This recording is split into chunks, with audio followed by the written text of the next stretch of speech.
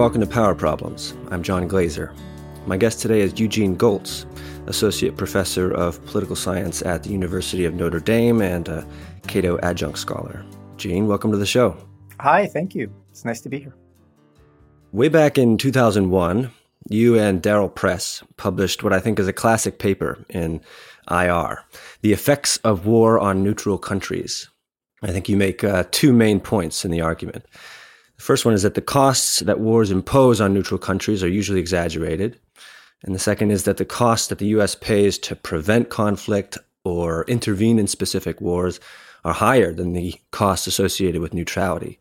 Can you just tease that thesis out for us a bit? Sure. It's a fairly abstract point, but the main argument is wars are extremely expensive. They're very rapid consumption of lots of stuff by the belligerents. So if you want to fight a war, that costs a lot. Basically, you're producing a lot of stuff and blowing it up. And you don't get to use it again. You have to then produce more to keep blowing it up. At the same time, you're disrupting your usual production and taking people out of the labor force to send them to the front. And you still need to buy stuff and you still need to get access to making stuff. In order to, while you're fighting, you have to support, everyone's got to eat, everyone, all your normal stuff. Plus now you also need the stuff to fight. And where is it going to come from? And so what you end up doing is using up your wealth. So savings you've made in the past or borrowing against your future earnings, you give that to neutral countries in exchange for them supplying you with all the things you need to keep fighting and keep living while you fight. So war is excruciatingly expensive for people who fight. But the result is that wealth gets transferred from the belligerents to neutral countries, to countries that are not fighting, that still have the opportunity to produce all the stuff that belligerents need. And in reality, there's a complex race a little bit between the disruptive effects, transportation being cut off, blown up, that makes it harder to import stuff from neutral countries, and the increased demand to import stuff from the neutral countries. And so, sometimes wars transfer a lot of wealth to neutrals, and sometimes they transfer a little wealth to neutrals, depending which side of that race is winning. But the overall average net effect is there's disruption of trade with neutrals, but the trade persists. So neutral countries that are not fighting, wars don't cost them that much. In fact, sometimes they can even benefit, although they don't benefit by enough that, some people say, well, then why don't people try to start wars that other countries fight? And well, you don't benefit that much. And it's not nice to try to start wars and you get sucked in if you do that. So this isn't like a way for countries to make money, but it's not so bad if other countries fight each other, as long as you don't get drawn in. And of course, if you try to prevent other countries from fighting, that's one of the things that draws you in. You have to spend a lot of resources to go around extending deterrence or sometimes fighting on behalf of other countries to make a point or to end wars faster, right? Those are things that turn you from being a neutral into being a belligerent. And once you're a belligerent, you're spending a lot. Now war's tremendously costly from an economic perspective. And so, kind of the balance between the cost of preventing wars and letting wars happen as long as you stay out of them, from an economic perspective, I think the choice is relatively clear. And then you get into other concerns like, do you have other interests at stake? What's the morally right thing to do in terms of preventing wars? Like, wars aren't nice. You want wars not to happen, all else equal. But then you have to make complex trade-offs between the moral questions of other people who want to fight, trying to stop them from fighting, at the cost of you potentially making the moral choice to fight yourself. And, that's a big choice to make. How can we sort of put this lens in front of us with respect to the outbreak of war in Ukraine and U.S. policy towards it? How do we, what insights from the paper can apply to that situation? It's a good question. So there are, I think, two aspects. First is, what is the effect of the war in Ukraine on the economy of countries that are not fighting? Or in other ways, how does it affect countries that are not fighting? So if you stay neutral, what effect does it have? And then the second question is, are we really neutral in this fight? And how does that affect the calculus? So, when the war broke out, there were a lot of people who worried about economic effects of the war, that it would, and it has obvious knock-on effects of, disrupting oil markets, or people talked about neon production, or Ukraine and some parts of Russia near there, but Ukraine as being a breadbasket of the world in terms of food exports or edible oils exports, and that once the war happens, these supplies would be disrupted, and that could hurt other economies or just hurt people who are dependent on those products. And, that's a reasonable concern. A lot of the actual economic cost of the war, though, has not been because the belligerents have wanted not to export or wanted to cut off each other's exports. If you're worried about getting food supplies in the rest of the world, Ukraine is still happy to sell food to the rest of the world because they need the money to fight the war. Russia has engaged in some blockade activities about food, but there have been negotiated solutions to that. In other markets, like oil, the issue has not been that Russia doesn't want to sell oil to the world. Russia wants to sell oil and make money to use it to buy weapons and fight and do whatever. Like, they're not trying to cut off the world. It's that the world has taken a side in the conflict, or some of the world, the West has taken a side in the conflict and wants to use that to coerce Russia. And so we are willingly paying the cost of hurting ourselves to try to hurt Russia to try to end the war. But we're seeing that that's actually not a particularly effective strategy because the global market is quite flexible. It's hard to coerce countries by blocking their ability to export and make money, even countries that are at war. So Russia has continued to export its oil to some countries that are willing to buy it. And that continued export has actually limited the cost of the war on the rest of the world, right? So if Russia's oil just disappeared from global markets and no one could buy it, then there would be a supply shortage, and supply and demand would lead to huge price spikes in oil. And some people feared that at the beginning of the war, but that's not what happened. Russia found alternative markets. Those markets then didn't have to purchase oil from other suppliers that they otherwise would have bought from, which freed up oil from non-Russian supplies for the West to buy. So effectively, the war just changed who was supplying whom, not the total amount of supply and demand in the market. And so it didn't have a long-term catastrophic impact on the oil supply balance, which would have had a cost transmitted to global markets. So the result was not that much cost to neutral countries, except the cost that they are imposing upon themselves by trying to meddle in the conflict.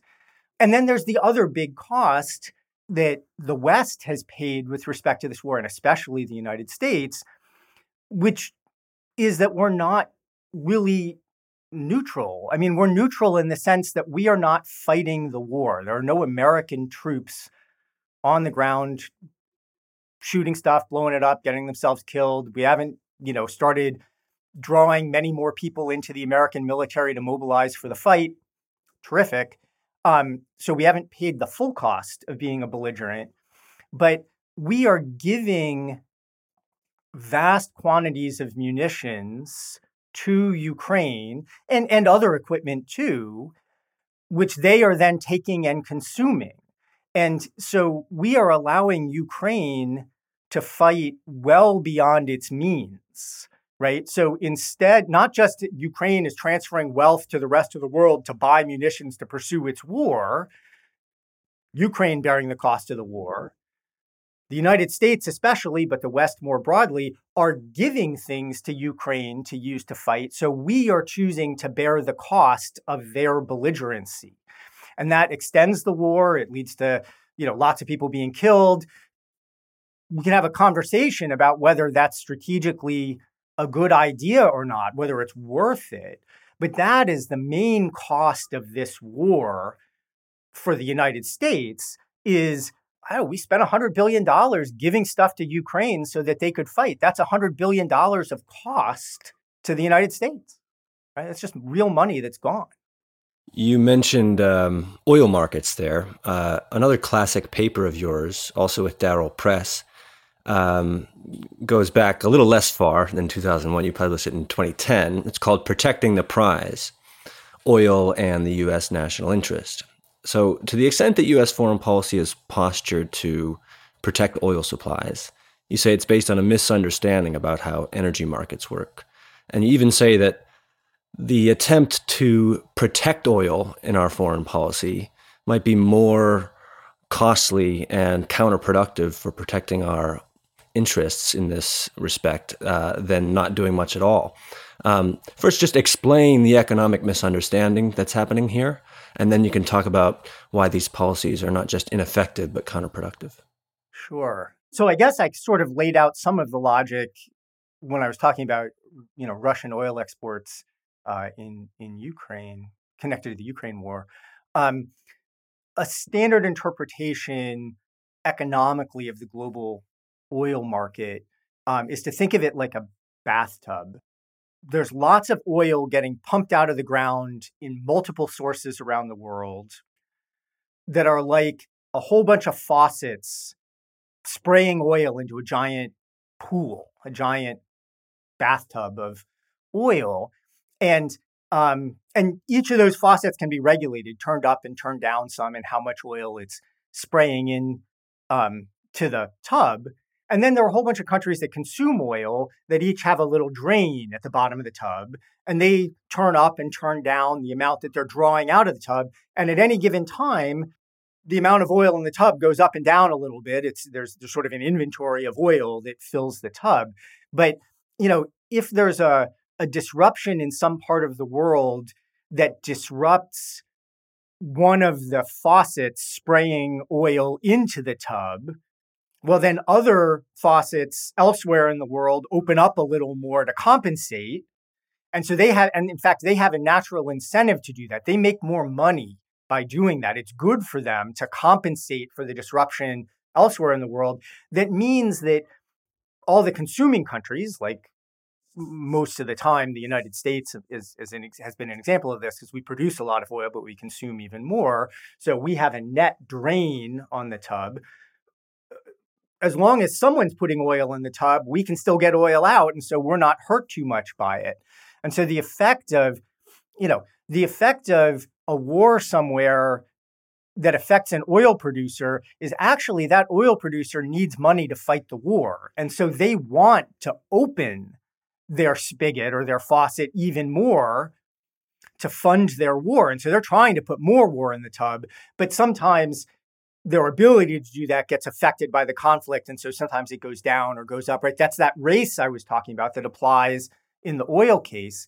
But, the oil market is such that there are some producers that have big faucets and some producers that have small faucets. And there's always a concern that if a big faucet gets cut off, all the other faucets in the world can't compensate enough, can't open up. There's not enough spare capacity for them to open up more. And so it will hurt the ability of consumers to get the oil they need. And what we, kind of show in the paper is for the very biggest suppliers, that's a problem. So if U.S. production went to zero, we're the biggest producer in the world. If U.S. production went to zero, it'd be very hard to compensate for that. But it's not realistic to think that any country could make U.S. production go to zero. And the other really big ones like that are Saudi Arabia and Russia. and no one can make their production go to zero. And it's also very hard for the US military to take any steps to prevent anyone from making their production go to zero, to try to, marginally reduce the risk. Really, most of the disruptions we're talking about are, when Libya, with a little bit of help from the West, fell into a black hole and its oil production dropped from a significant amount to very low amounts for a while. And they've, gone up and down as they try to get more oil on, and then the civil war gets worse and less oil gets exported. So it bounces around a little bit. But, that's the most common kind of disruption. And a disruption like, the tragic events in Libya in the 2010s didn't actually have that big an effect on global oil markets because there are these compensation mechanisms built into the market. So you don't have to, find a military solution to prevent the collapse of the Libyan oil market or the Venezuelan oil market due to domestic mismanagement and strikes. Like some people would say, oh, we desperately need the Venezuelan oil. Well, Venezuelan oil production collapsed. So what do? Well, I guess you could imagine conquering Venezuela and fixing their oil production. Holy crap, that would be hard and expensive and crazy talk, right? But we don't need to do that because, yes, Venezuela, their spigot going into the global bathtub has gotten, turned more into drips than a gusher. But other people opened up a little bit and everyone could still get their oil, and the oil market just naturally adjusts. So it's not worth paying the costs of militarily trying to fix or protect oil suppliers. Yes, I mean, that's the argument of the paper. And I think time and again, I just used the Libya example, but we see it in the Russia-Ukraine example. We see it in, time after time when there are these political military disruptions. The military is not a good way to compensate. The market is a good way to compensate. Yeah, I don't know the whole entire literature on this, but, it seems like that's not terribly controversial, what you've just said. It matches up with what we see in markets throughout history and when there are disruptions of oil supply. But if you walk into DC, you're going to hear about how the military presence that we have in the Middle East and the posture that we have there is protecting oil. And if we don't have it there, there'll be some problem with our oil supply or global energy stability or whatever. So maybe you can talk a little bit about because you wrote a Quincy Institute paper recently where you basically argue that we should draw down from the Middle East and that the security threats aren't militarily. Yeah, the security threats aren't there justifying it, and the military doesn't protect us from oil disruptions. So, but why hasn't this landed in DC? Well, so the why is a different question. So the Quincy paper didn't really answer the why question. It said some people will say it's because we have a military or national security interest in this, that we have to do something there to prevent, one country in the Middle East from conquering the rest and, gaining a stranglehold, from essentially turning multiple spigots feeding into the global bathtub into one giant spigot where they could manipulate the amount of oil in the bathtub and hurt consuming countries like the United States.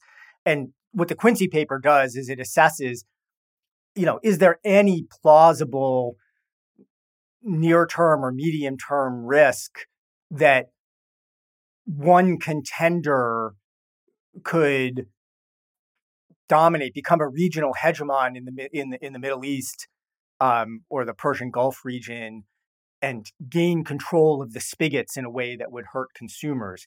And it just says militarily, no. There's no reason to believe. Like, it takes a lot for a country to conquer or dominate, to use military coercion to dominate other, even smaller countries, right? So we've seen this, again, the same kind of dynamics in Russia trying to dominate Ukraine. It's just hard to conquer other countries. And so if you think the risk in the Middle East that justifies U.S. military deployments or commitments is to prevent Iran from conquering the rest of the Middle East and dominating the global oil market, or Saudi Arabia from using all its money to beef up its military and go on a rampage and take control of Kuwait and Iraq and Iran and whatever, become so powerful to cow the others to follow its lead. I mean, the U.S. doesn't have to do anything to prevent that, right? That's not going to happen on its own. Iran doesn't have the military power. Saudi doesn't have the military power. The other countries that could conceivably generate military power in the region, Turkey, Egypt, Israel for that matter, none of them has the power to go on the offense and run the table and dominate the Middle East. And so the U.S. doesn't have to do anything to protect ourselves from our fear. Now, why we're afraid anyway? That was really your question, and the paper doesn't answer that. It doesn't. I've written elsewhere about U.S. defense politics. About it's a mixture of organizational interests and interest group power. I mean, we have a strange system in the United States where we're so used to global dominance, and it feels so good to ourselves to tell us about our essential role in the world and how our leadership is pivotal to making everything work out. It makes us feel good. And so, and there are a set of people like the combatant commanders that we assign an American military leader to all the regions of the world. We assign some American military leader to worry about what the American military should do in that part of the world. Like, his job is to think all the time about possibilities for what the U.S. military can do. Like, he generates plans. He has a staff.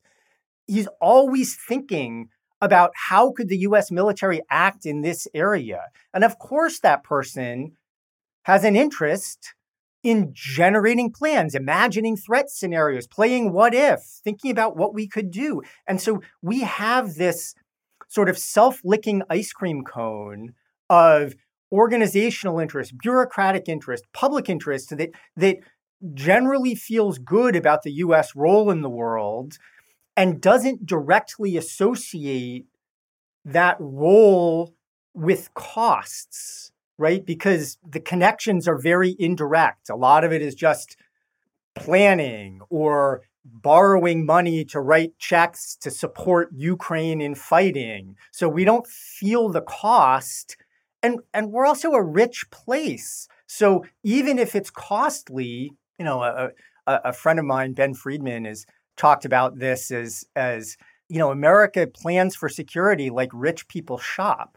Right? They don't think too much about the costs of what they're doing. It's like, hey, we want to do this. And so they just do it. And, if we thought more carefully, or if we had something to counterbalance the interests, the particular groups that benefit, we might start to see the logic a little differently. But, where we are, we just, it might be foolish, but, if you want to light your cigars by burning $100 bills, okay, that's what we do. I want to move to U.S. policy in East Asia. In a Washington Quarterly piece, you and some co-authors argued that, actually one of them, including Ben Friedman, that the U.S. should shift to a defensive defense and no longer plan to defend its Asian allies with offensive measures. Can you tease that out for us a bit? Maybe you can first tell us what our current offensively defense approach is and why that's problematic and what your alternative approach is. Sure. I mean, the core idea of defensive defense is to align our military operational concepts with our strategic goals and commitments. So the United States says over and over again, and I think most Americans believe, that our strategic goals in the world are defensive, that we want to maintain the current liberal order in the world. I don't know, most Americans probably don't have a very clear view of what that particular phrase means. But, you know, it's not that we're trying to go conquer a lot of other countries and build a formal empire where we make political decisions for faraway people. That's not our goal, right? We're not on the offense. We're trying to prevent other countries that we perceive as offensive from conquering or controlling the politics of what we consider to be free countries or sovereign countries right now. So we're on the strategic defensive. But the way our military plans to fight to preserve the status quo distribution of political power in the world often is offensive rather than defensive. So we have an offensive defense. Our goals are defensive, but the mechanism whereby we would bring that about is we try to maintain the military capability effectively to launch strikes against every other country in the world at any time of our choosing and convenience, right? So we think somebody's acting up, we want to be able to punish them. And so we posture our military at great expense. It's hard to reach out and smack people. It's expensive. Not just fighting war is expensive, but it's especially expensive if you're on the offense. If you're going to play away games all the time, you're going to go to their home territory where they know more about what the territory and the local conditions are, where they have prepared defenses and know the local operating environment, and they have better maps, and they have decoys and camouflage and cover and concealment and all of these advantages of being on their home turf. If you want to maintain at all times the capability to overcome all of those defensive advantages so that you can just smack them and punish them when you think they're acting up, that's hugely costly. But the United States, likes the ability to do that. Again, it makes us feel good. It makes us feel in control. It makes us feel like the good guys are the sheriff in town. And so we like to pay those costs. And, the military will also make some arguments about advantages that the offense has in terms of controlling the pace of operations, and you get to choose when and where you fight. And they'll make some arguments about that. But those arguments, while they have some merit, are sort of overwhelmed by the arguments about the advantages of the defense. And the advantages of the defense, so they're classic arguments for the advantage of the defense. So like Clausewitz, one of the greatest thinkers about how wars happen, clearly and firmly believes that the defense is the stronger form of war. But even more so in the current world, the trajectory of technology in the world is making it especially easier to defend against attack, especially at the borders between different kinds of domains. So where water meets land, where land meets air. So if you're protecting status quo territory at a border where there's a moat between you and the other side, so between Taiwan or Japan or the Philippines and China, where if China wanted to go on the offense, they would have to cross the moat and then come onto land at their potential victims' territory. Technology makes it easier to find and kill the aggressor as it crosses the water and tries to come onto the land. Much easier to accomplish that mission than the reverse mission, which is the aggressor trying to kill the defenders on land from the relatively exposed sea or air.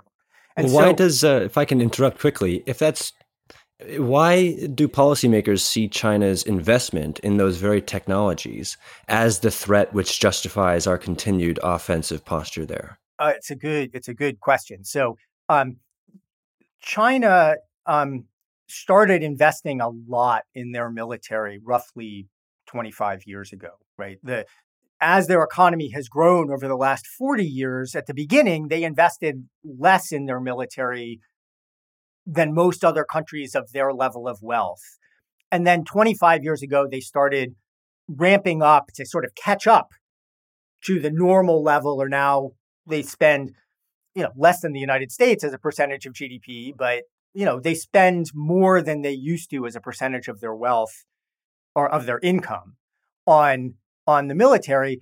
And primarily in the first phase of that ramp up, they invested precisely in what we call anti-access area denial capabilities. The very capabilities that make it hard to come from the sea onto the land or from the air onto the land.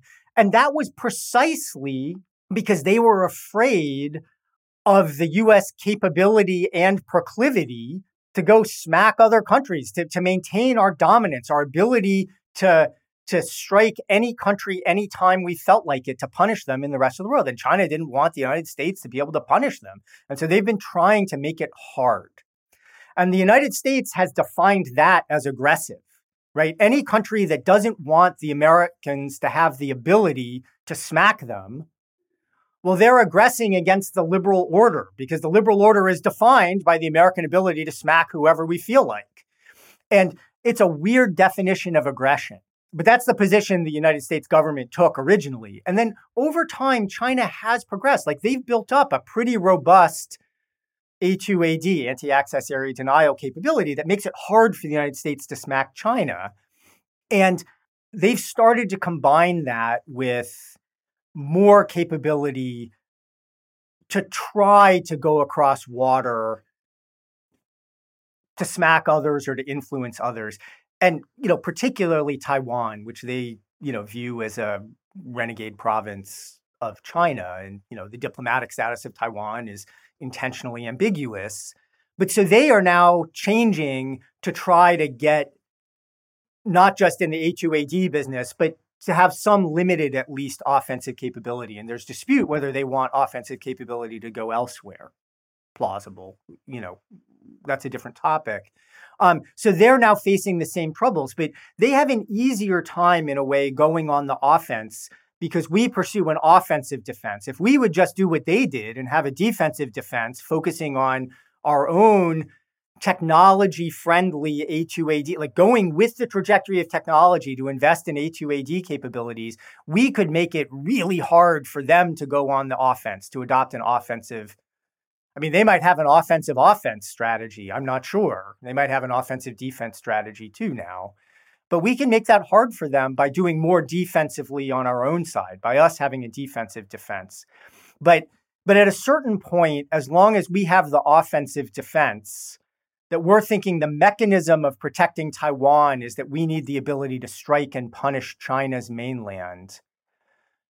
When they develop a defensive defense that makes it hard for us to go on the offense, the Chinese talk about this as a counter-intervention strategy, right? They're trying to make it costly for the United States to intervene in what they view as a Chinese civil war, not an internal war, not a war of conquest.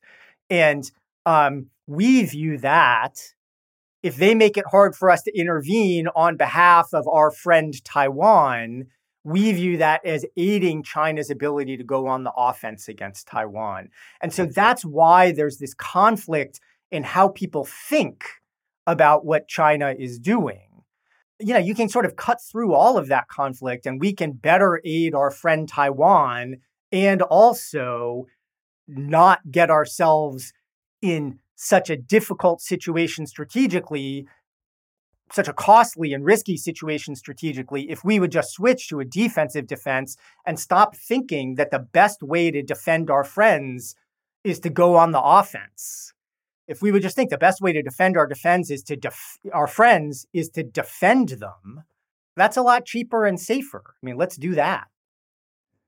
China is leading to a kind of a new, emboldened era of thinking about economic statecraft. And the United States does a lot of economic sanctions. And to start out with, I want to ask you a couple of questions about this, but with Llewellyn Hughes, you've argued that the targets of economic sanctions often have ways through market structures to minimize the costs that sanctions are intended to impose. And you choose the case of China's 2010 embargo of rare earth elements supplied to Japan. What happened in that case? What does it show? Sure. So, I mean, again, you can see the connection between this and the earlier conversations we were having about the effect of war on neutrals or the global oil bathtub. Um, this is another way of thinking about the flexibility of markets to kind of get out from potential harms that one country tries to impose on another. And economic sanctions are an example of a potential harm. You're trying to threaten or even punish another country's behavior economically to make them stop doing something. And Llewellyn and I were pointing out that's actually quite hard to do because markets adjust. And there are certain market structures that make it appear that adjustment might be difficult, that it might be hard to get out from under your adversary's economic cudgel.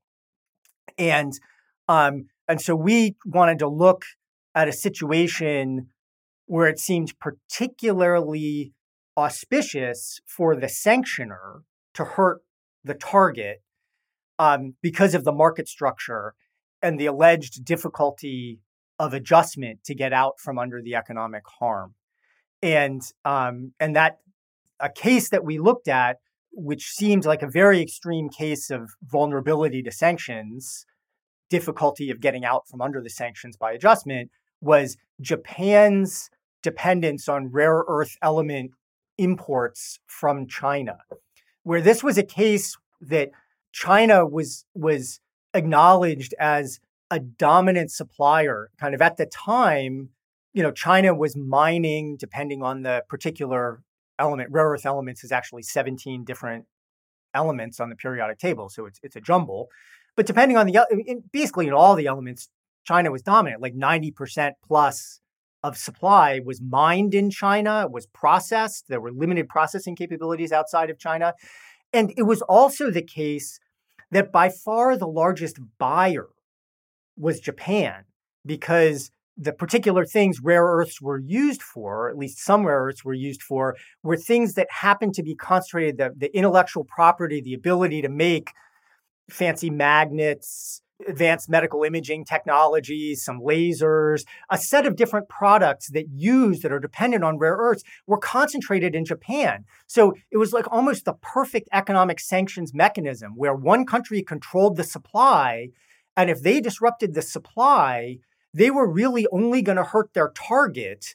There weren't lots of other countries that would be caught in the crossfire, or lots of other countries that might have had material on hand that they could resell to the target market to lead to adjustment, because Japan could kind of bid away the remaining rare earths from other countries that were also using rare earths. It looked like an ideal case for economic sanctions to work. But it didn't turn out that way. It turned out people were using rare earths in very inefficient means because they were so cheap before the sanctions episode. And so they found out you could make a fancy magnet by dumping a whole bunch of rare earths into the mix, but nobody really had tried to figure out, well, exactly how much do you need? And as people started to worry about China cutting off rare earth supplies to Japan, well, they started to think about, well, how much do we really need? And it turned out not that much. And so the episode, and there were lots of things like this in different uses of rare earths, where people sort of innovated around, thought of ways not to substitute for rare earths, because rare earths are sort of like magical fairy dust. They make lots of modern processes work great, and they don't have good substitutes. But you can find ways to use less of them, or you can get rid of sort of non-essential uses of the rare earths. So I don't know, where do rare earth magnets show up? Well, they show up in lots of important places. They show up in the guidance systems of missiles, right? Everyone says, oh, that's a critical use. But that turns out to be a very small percentage of the total amount of rare earths get used for that purpose. That's an essential use. But they also show up in little magnets that you can buy on Etsy for craft projects at home, right? So, they're important for people who want to engage in the hobby of making a purse with a fancy clasp or in a visor for a golf hat or whatever. Like, sure, rare earths are cool for that as long as rare earths are cheap. But if somebody tries to manipulate the market for political goals, you don't really need a rare earth magnet for a golf hat. And so you just stop doing that and you use the remaining rare earth supply for the things that are really important. And oh, by the way, it turns out other people can make rare earths too. And so US supplies started expanding and Australian supplies started expanding.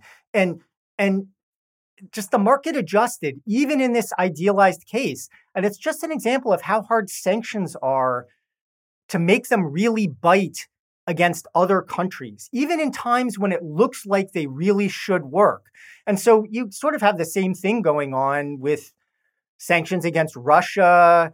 The Russian economy is not doing great. It's not great news when people put sanctions against you, but it doesn't lead to collapse either. And so it doesn't force you to make difficult political changes, right? So China could not force Japan to give up its claims to these disputed islands in, the Senkaku Diaoyu Islands by this economic sanction. It just was not effective. So this reminds me of the oil thing a little bit, how oil markets work. It's not controversial what you're saying. My understanding of the literature on economic sanctions is that they're not very effective. They continue to be used politically very frequently, and to borrow from the title of a Cato paper from a few years ago, it's they're ineffective policy tools, but they're politically convenient. They're good for politicians to be able to pull out. And I don't know how to get around that other than to somehow depoliticize sanctions use. But it seems to me that the use of sanctions increases in proportion to the mounting evidence of their ineffectiveness as a policy tool. And, some critics suggest that the U.S. has begun to kind of hasten the end of the dollar's dominance as reserve currency. And at the same time, there are questions about to what extent we should decouple with China's economy. What do you think the policy community needs to hear on this score? Well, so there's a lot in your question. So the ineffectiveness of sanctions, they're politically nice because there's something that it feels like you're doing something, right? You can announce them and you can control your own market prices. Like you can use, whereas, using the military to influence another country, you have to go over there and smack them. That's hard. Using economic sanctions, well, the companies that are exporting that you're trying to disrupt their exports, they're right here at home. And so you don't have to reach out. It's an easy policy lever, right? It's very attractive, even if it's not very effective. And so you can see why people do it because they want to make a point. And that's not exactly going to change, but the companies whose business is disrupted by the sanctions being put on complain about it. We have mechanisms for companies to complain and get out of it. The political process is the political process, and some companies benefit and some companies are hurt, and that's kind of how the dynamics of sanctions politics are, carried out. Whether this should lead to a broader decoupling of the U.S. and Chinese economies, whether the growing strategic competition between these countries means, we should decouple. Well, in a sense, the steps towards decoupling so far, like the Trump administration's tariffs on China, they were a big and ineffective economic sanction, right? What Trump said is we're going to put big tariffs on to disrupt U.S. imports from China unless China agrees to transform its economy to make it more Western-style capitalist, right? So we were trying to coerce political change on an issue that was really important to the Chinese Communist Party by trying to hurt their economy using economic sanctions. And that did hurt the American economy because, who pays for the tariffs? Well, it's U.S. imports, it's U.S. importers, consumers in the United States paying higher prices. And, again, we're rich and it's easy to rile Americans up, and we were mad at China, rile them up about China. And so we just paid the cost, but these were ineffective. We haven't led to major changes in the Chinese economy, and we're not gonna. So this is a case of ineffective economic sanctions. Whether actually we don't want China to comply with these sanctions, we just want the United States to buy less stuff from China, is another question. And in general, if the United States bought less from China, China still has lots of other markets to sell its stuff to. It would hurt China a little bit, but China can sell stuff to Europe or sell stuff to South America or, wherever else in the world. And so we're not going to hurt China so much, but we're going to hurt American consumers more because we're denying them the ability to buy cheap products. And, we're using up American wealth to hurt them not very much. In certain strategic, specific areas, you might believe it's irresponsible for the United States to buy stuff from China. So like inputs to specific weapons systems or things that would lead to specific technology transfer to China if we taught them how to make something so we could buy, and they make it cheaply so we could buy it from them. The Biden administration actually talks about this. They want high fences around a few things, but they want to continue U.S. trade with China. They have a less broad-based approach than the Trump administration had to disrupting economic relations with China. Whether they can pull that off is sort of unclear politically on both sides of the Pacific. But they claim to be trying. But, trying to pull off even just the high fences around particular technology items, it's not clear whether that's all that helpful from a national security perspective. Again, it might just be sort of virtue signaling that we don't like China.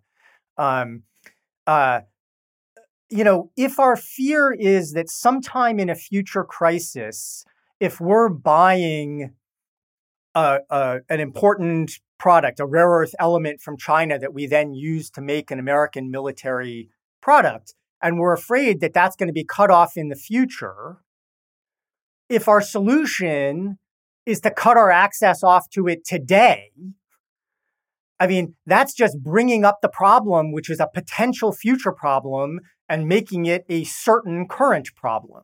What are we going to do if we're cut off? Well, we could cut ourselves off right now and find out, or we could wait to the future and see if the cutoff ever happens. And we could actually take steps in the interim to think about what we would do if that future cutoff ever happened and try to make flexible market adjustments and make it less costly in the future. Like we could take softer steps. Instead of having a high fence today, we could think about, graceful adjustment over time instead of trying to seek rapid decoupling because we're afraid of potential future leverage, right? Even without the government can help encourage this if they want, although it's dangerous a little bit because of the potential for rent seeking and parochial politics. Like you don't want to go too far in that direction.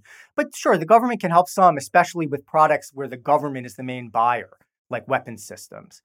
But even without the government, companies themselves have incentives. They make money by the smooth functioning of markets. And if they're afraid of political conflict in the future disrupting their access to supplies, the companies have an incentive to think about supply diversification, to plan for those scenarios if they think it's likely. And 10 years ago, they didn't think it was likely, but now they think it's plausible. And so they start to think about this and market adjustment happens by itself.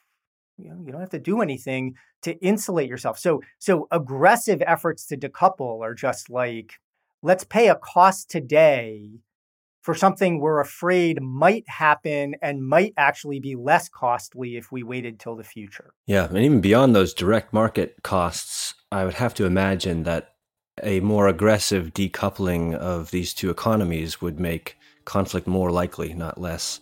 But we're out of time. Yeah, so that's a whole other topic. Discussion for another day.